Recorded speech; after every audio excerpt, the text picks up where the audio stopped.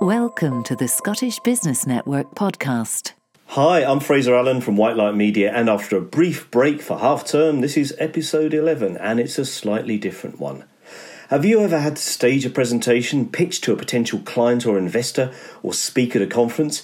And have you ever thought, oh my God, how am I going to do this? We've all been there. Well, today's guest can help.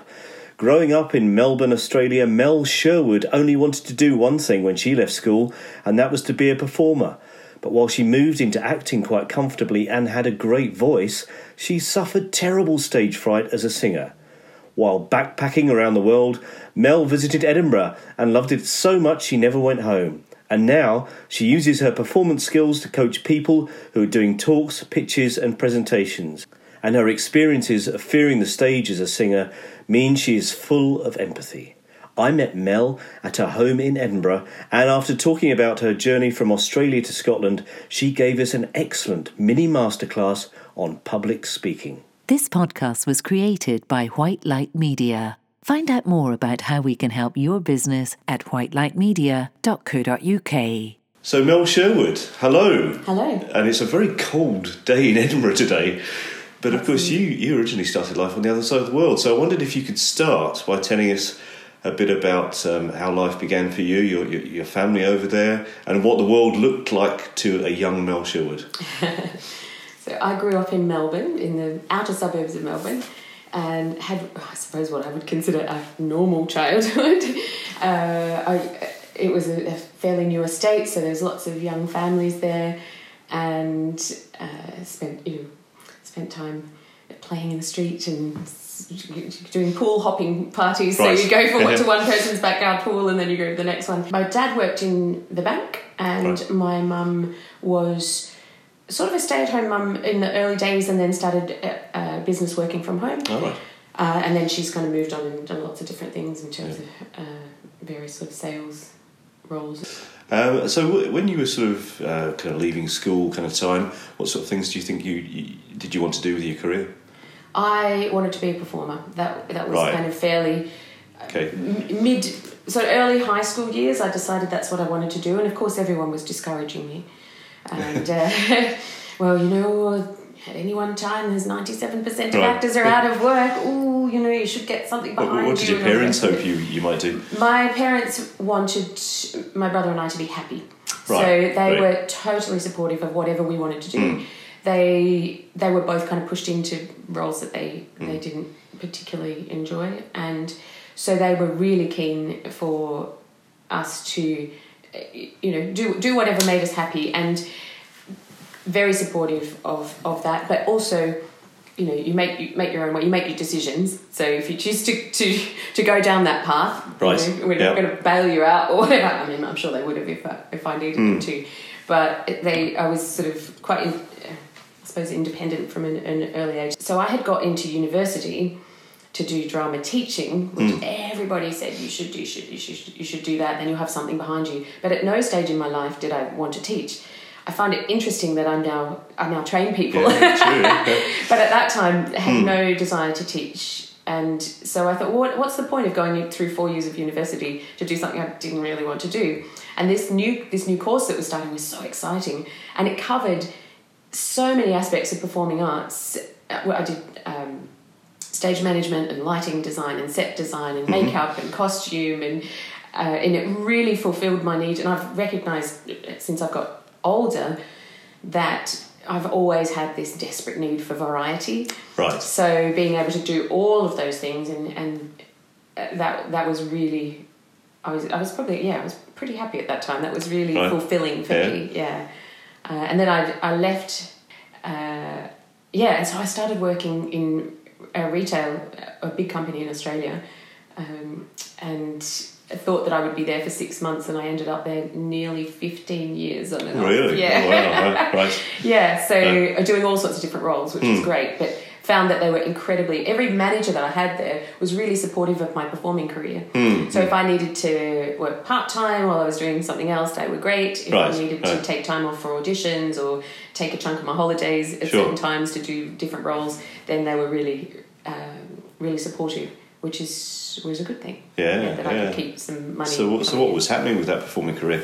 Interestingly, I was thinking the other day, when I was at that course, I remember having a guest tutor in, and he said, you need the 3 T's. And I thought, and so the 3 T's were training, talent, and tenacity. Right. So I had some training, and looking back, I mean, even now, I don't know if I had any talent, who knows? But what I didn't have was the tenacity. So I have an issue with singing, right?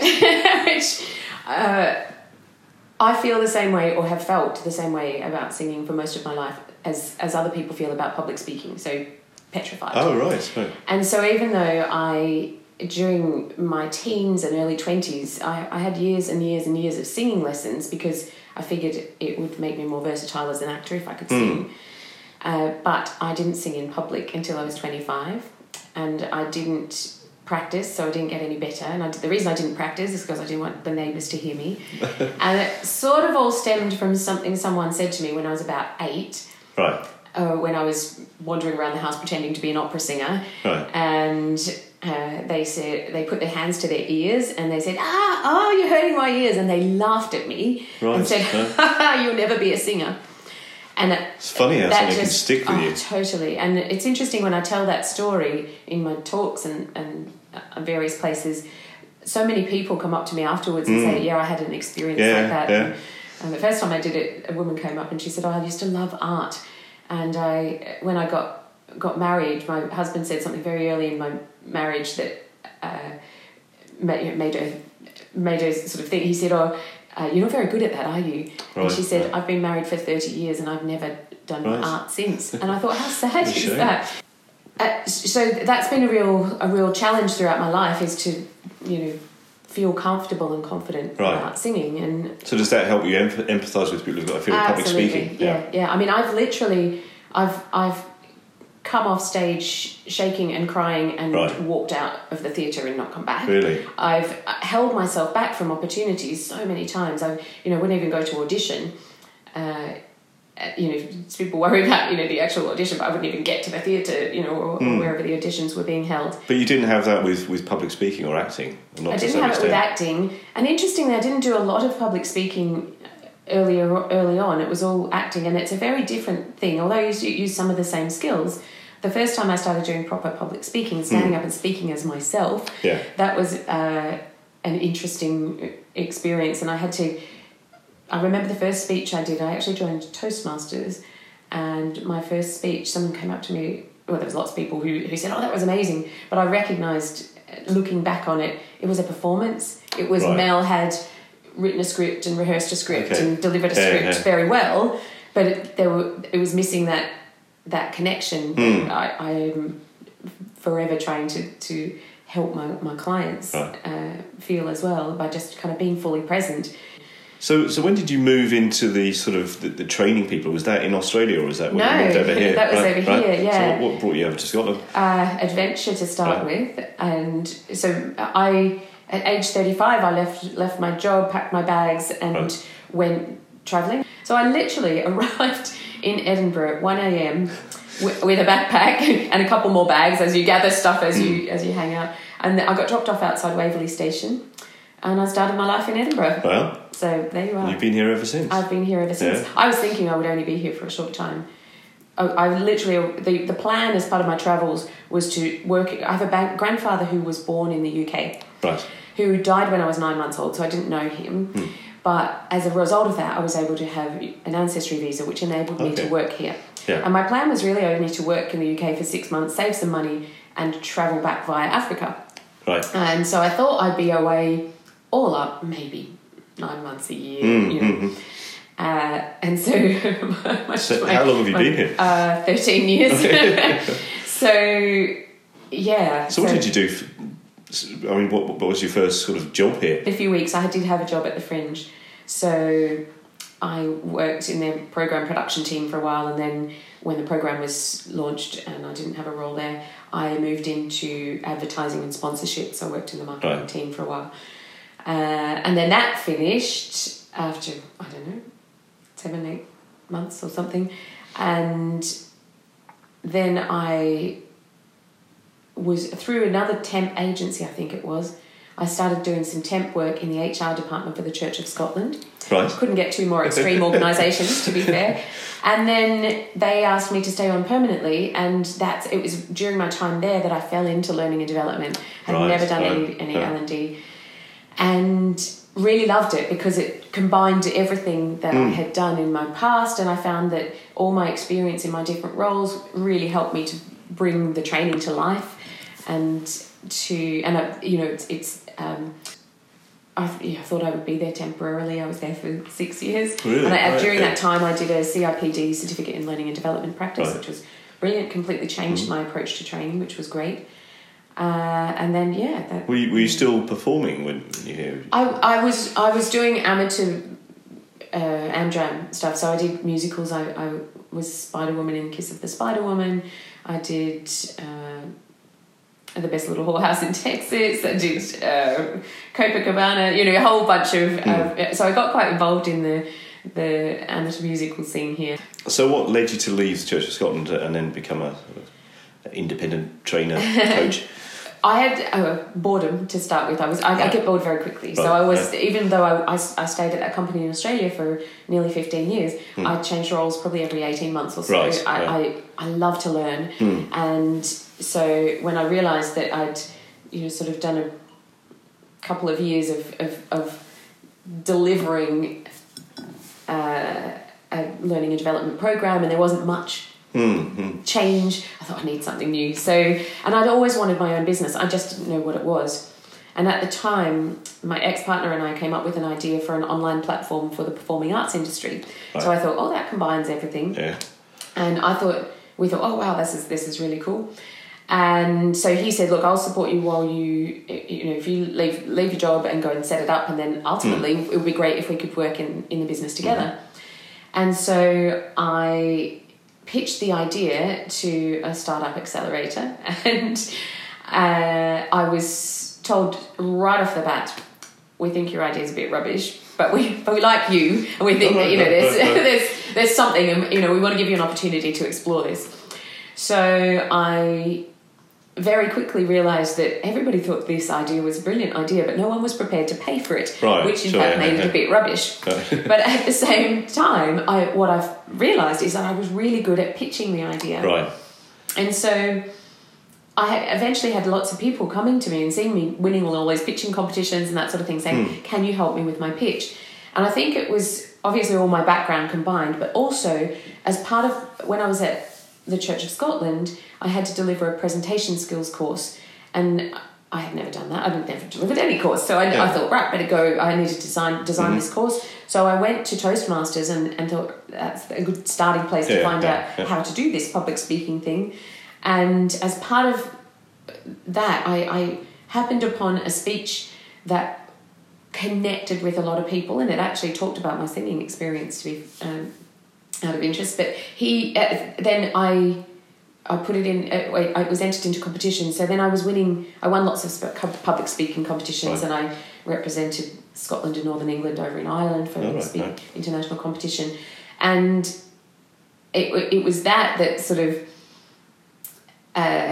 really built my ability to speak in public and really hone my skills. So that combined with my performing background and my business background really helped to be able to pitch. And then I've discovered that I'm actually really good at extracting the key information. Right. A lot of people come to me and they're overwhelmed by they're too close to it. I find it difficult for myself, to be fair, but for other people I can really see that. And I've realised that I work with people who are preparing TEDx talks and that sort of thing. And it's the same thing. They've got 15 minutes to deliver one message, and getting that message clear is the absolute key to making it an impactful and powerful message.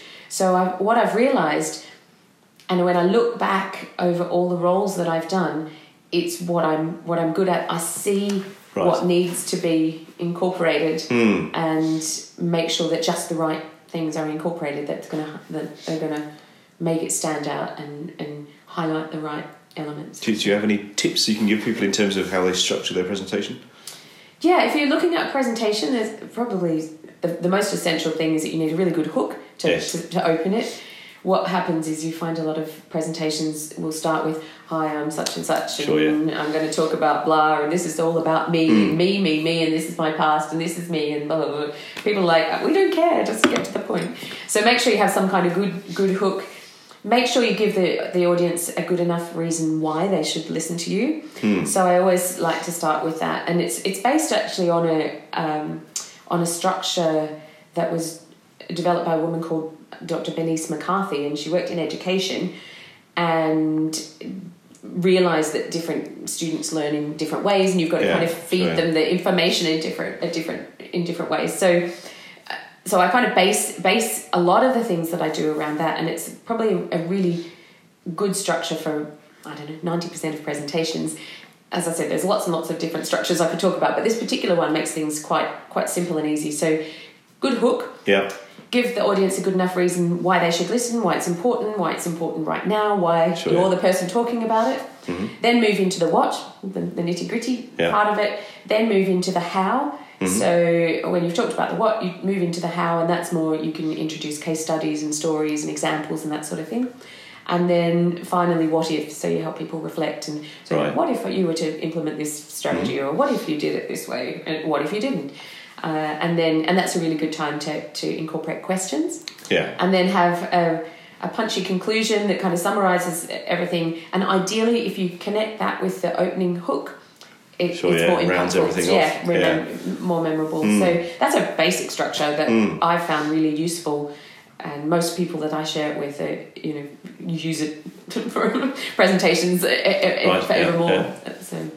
And obviously, I mean, people often say public speaking is a hugely stressful thing for lots of people, which you would empathise with your singing experiences. Yeah.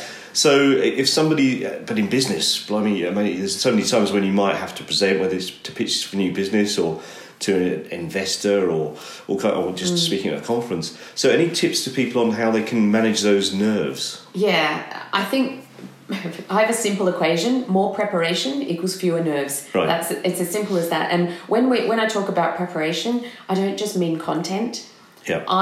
Because my background as a performer, for me, it's really important. Anytime I'm in a high stakes situation or I'm in front of an audience, I do a proper preparation of my body and my voice, and it's about preparing the mind as well. So, and also the environment. And I was saying, I run a couple of workshops this week in different organisations, and one at the business school at Edinburgh Uni actually.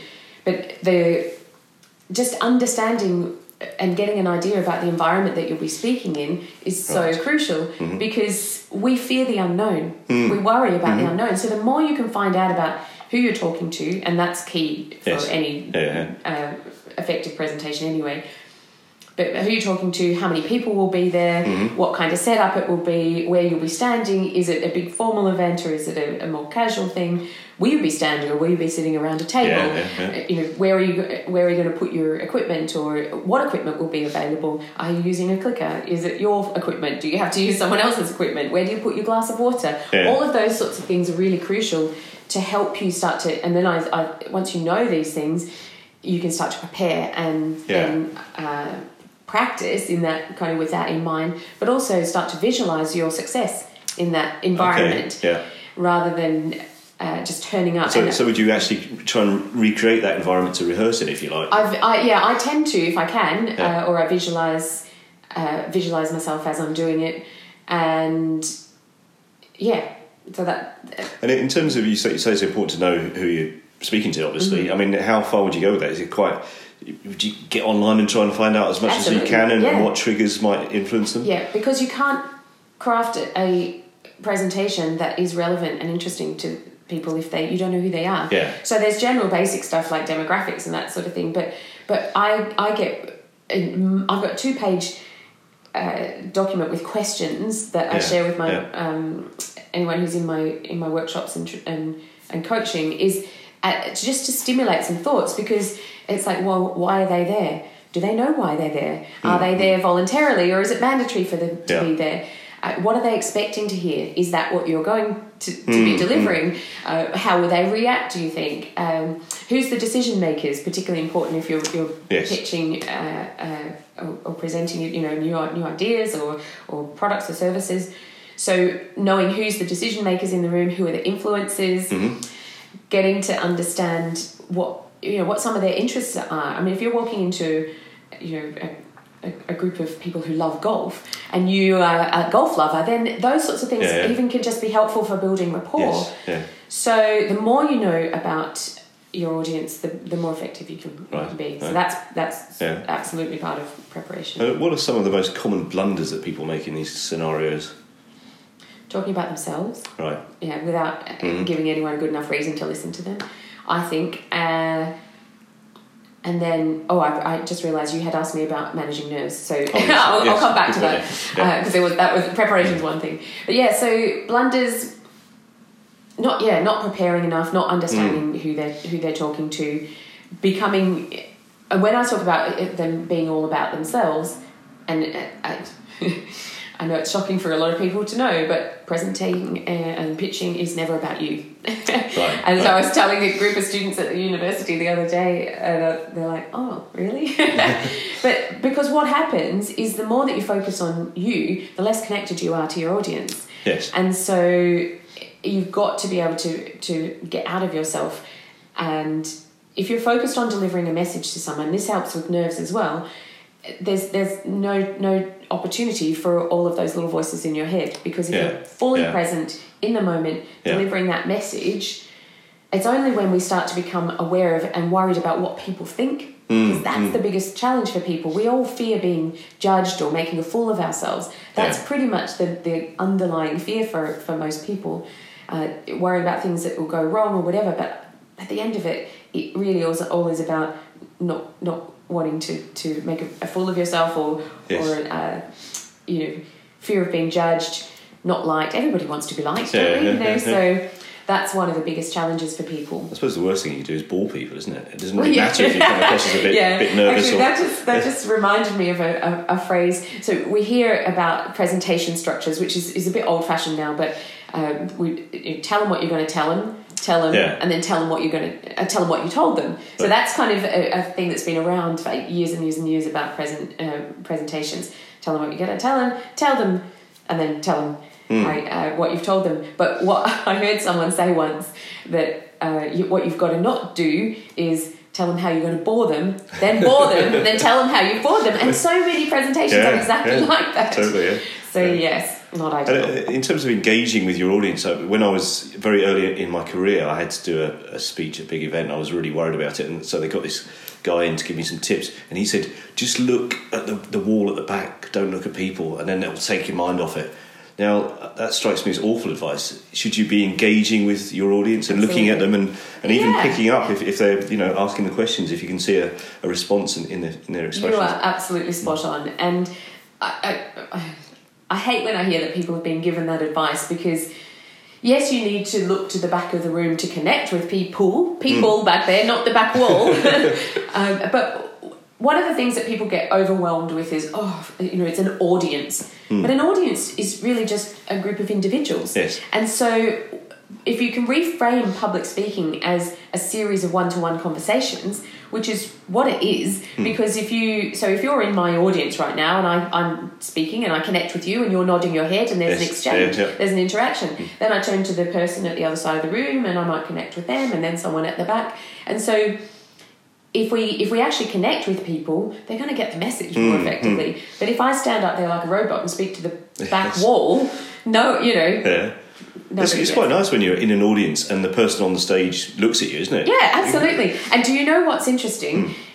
If you've ever been to a rock concert, for example, you're standing wherever you might be in this massive venue, you would swear that the lead singer is singing directly to you. Have you experienced that? Yeah. So what happens then? Obviously, the singer can't see you. They've got lights in their eyes and whatever, but they're visualizing you, and they're thinking about connecting with that audience.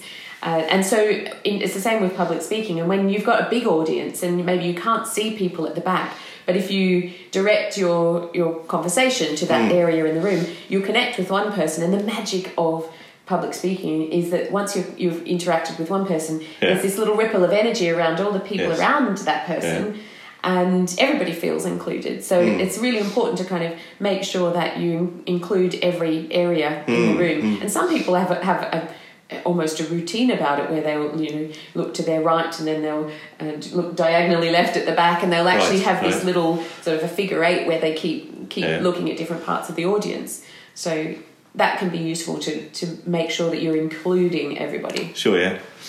One thing that stand-up comedians nearly always do, they come on the stage and they'll say, how are you today? And they'll pick on, and they'll start a conversation.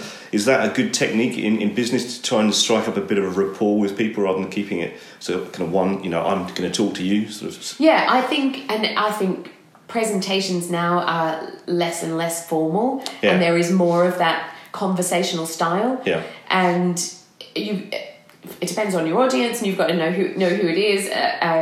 I think when you go to a comedy show, there's an expectation that those people at the front will be picked on or incorporated in the show in some way. Not all audiences are comfortable with that, so you need to know your audience. But then people who sit at the front are generally up for being involved a bit more. I think if you know the audience, it's great. I think getting to know the audience beforehand. So what I found really interesting when I first started doing public speaking is, as a performer, there's this illusion that you're creating. So you don't see the audience beforehand. Right. You're backstage, you're getting into your costume and your character, and then curtains open or the lights come up or whatever, and you're on stage, and there's this fourth wall where you're on stage and the audiences are looking in at the action. Yes. And very rarely, there's obviously techniques where you speak directly to the audience, but if you're just observing a play or a show of some sort, there's this fourth wall. Then in musical theatre, it's a bit more, when you're singing, you quite often are singing out to the audience, so there's a bit more connection there. But what happens in public speaking is very different. So I would never have been in the audience or talking with the audience in my character, in my costume when I was performing. But in public speaking, the more you can get to know your audience and connect with them beforehand, the better. Yeah. So if you're speaking at a conference, for example, you want to be at the conference. You don't want to just turn up on your slot. Be there all day. Talk to people during the coffee breaks. Get to know people. And then you can weave that into the conversation or the presentation, so that when you're on the stage or in front of that audience, you can say, I was talking to Bob earlier. He was talking about this challenge. Does anyone else have that challenge? Yes, we all have this. Hands up. So that helps you connect with people. And so I'd always encourage people to make sure you get to know the audience and just have a chat with them beforehand. And then it's easier to build that rapport when you're actually in front of them. Yeah. We touched on the nerves thing earlier on, so you've done your preparation and everything, but you're sitting there waiting to go on stage. Butterflies. Any tips to control that? Yes. Deep breathing is probably the best tip I would offer for nervousness, and it literally is. It's about diaphragmatic breathing, so breathing more deeply, and just literally 3 deep, slow breaths can help. So breathing in, so maybe for 4 or 6 counts, holding it for 4 or 6 counts, and then breathing out slowly. And what that does is tends to calm everything down and make you feel more grounded and centered. Right. And it's one of the best tips I would say for managing nerves. Yeah. The other thing is to kind of change what's going on in the head, and that's because while we're nervous, we're thinking about all the things that might go wrong or whatever. Yes. Yeah. Another thing to do is to reframe nerves as excitement, because when you think about it, the feelings of excitement and the feelings of nervousness, those butterflies, they're the same thing. So if you can think of it as excitement, I embrace nerves. Yes, there's crippling nerves, and I have had crippling nerves myself. But actually, if you embrace them and say, this is great, because if I'm not nervous, I sometimes get a bit worried that it might come across a bit flat. There's less energy, so it's about channeling that adrenaline and it just makes you really sharp. Yes. So getting the butterflies to fly in the right direction. Totally, yeah. And have you heard that phrase? Yeah. So everybody gets butterflies. The professionals get them to fly in formation. Yes. and I love that visual. If you think about all these crazy butterflies, and then this nice formation, it just there's something about that. It's like, oh yeah, I'm getting them sorted. Yeah. So, I mean, we've talked a lot about nerves now, but is that on the flip side, if somebody's doing a lot of presentations, there is that danger of getting a bit jaded. Yes. Any tips for keeping on your toes and fresh? Caring. Yes. It really is about every audience that you're in front of. That's the first time usually that they're going to hear that. Even if you do a presentation and you've got to give it lots and lots of times, and it's the same. This is where what I take from my acting background is that you might be doing a show after show after show after show, and probably my most intense experience of that, I did 3 weeks. I wrote and performed and produced a one-woman play at the Fringe Festival in 2008, and 21 shows in 23 days. Now, every time I was in front of an audience, that audience had never seen it before. They all deserved my best. They all deserved it. And so I had to make sure that I kept making sure that I reset each day and prepared exactly the same way as I had every other day to make sure that I was at my best. One of my big things is that you should never, ever, ever warm up on your audience's time.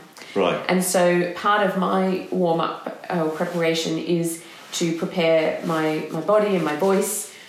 I do a vocal warm-up because if I start my presentation and I'm all a bit croaky and then it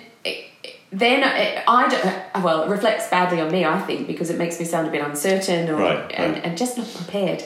So my preference is to make sure that that's, super warmed up. But yeah, if you're doing something over and over again, you owe it to your audience to find the freshness in it. And that can be, incorporating different stories each time that you do it, or just mixing it up a bit, finding different examples for that particular audience. And I think you should always tailor your presentation or your pitch for different, the actual audience that's in front of you. Sure, this is one of the challenges I see with people pitching too. They just turn up and do the same pitch, roll it out, and they haven't thought through how they're going to connect with that particular audience. Yes, of course, yeah. So it really is about putting effort in. If you want to, stand out and be remembered, then that's crucial.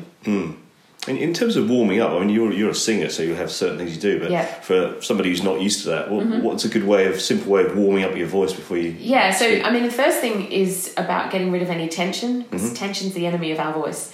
So what happens? We tend to carry a lot of tension around our shoulders and our neck, and we don't realise it. Right. So simple things like rolling your shoulders backwards and forwards, shaking out any tension, a few stretches, turning your head from side to side, and just kind of loosening all that area up. Then things around helping the elements of the parts of our body that help produce speech. So it's sticking your tongue out, putting it back in, doing all that sort of thing. Rolling it around inside your mouth, opening your mouth and closing it.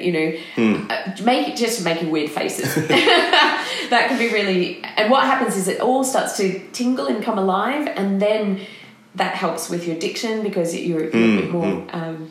It's got more agility, I suppose.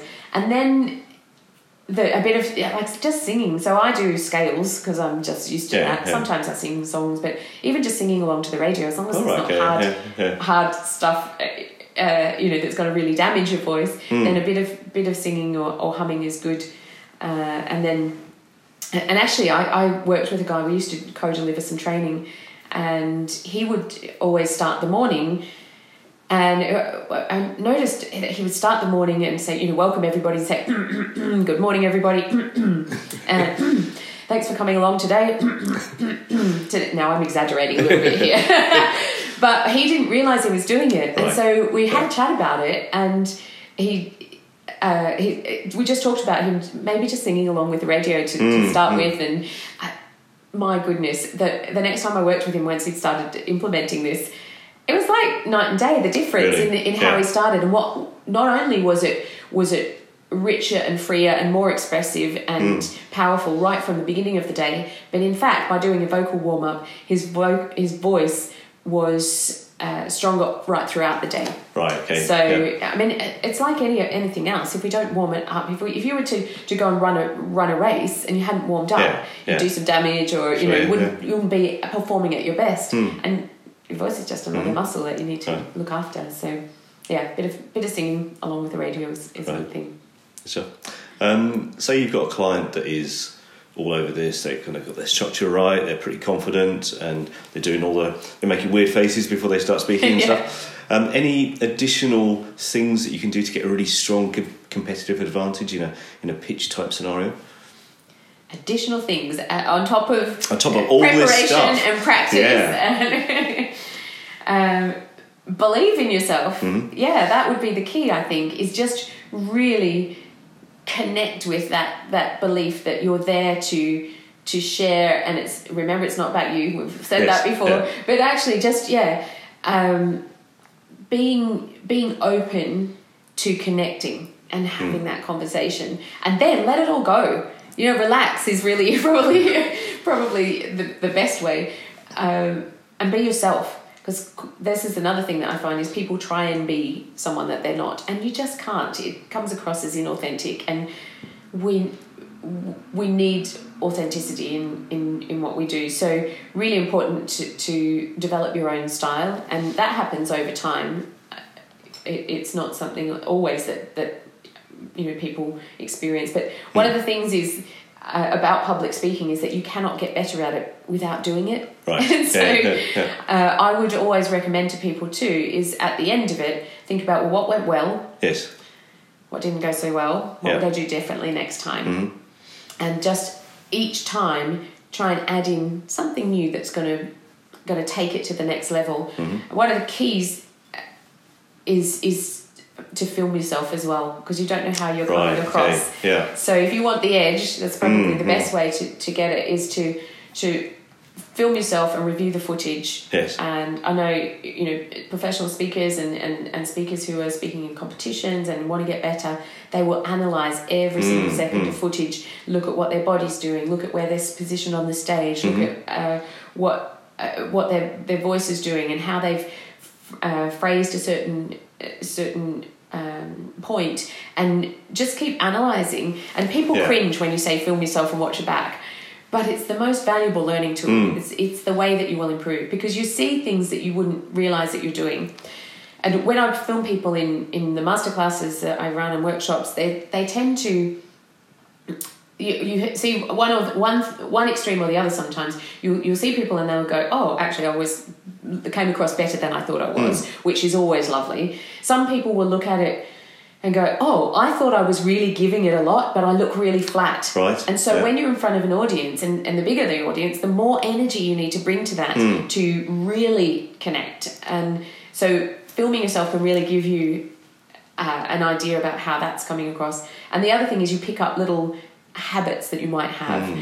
One girl that I was working with had a habitual way of every time she was reinforcing a point or emphasizing a point, she had this habit. She held her hands like this, and I know it's being recorded, you won't have the visual, right underneath her boobs.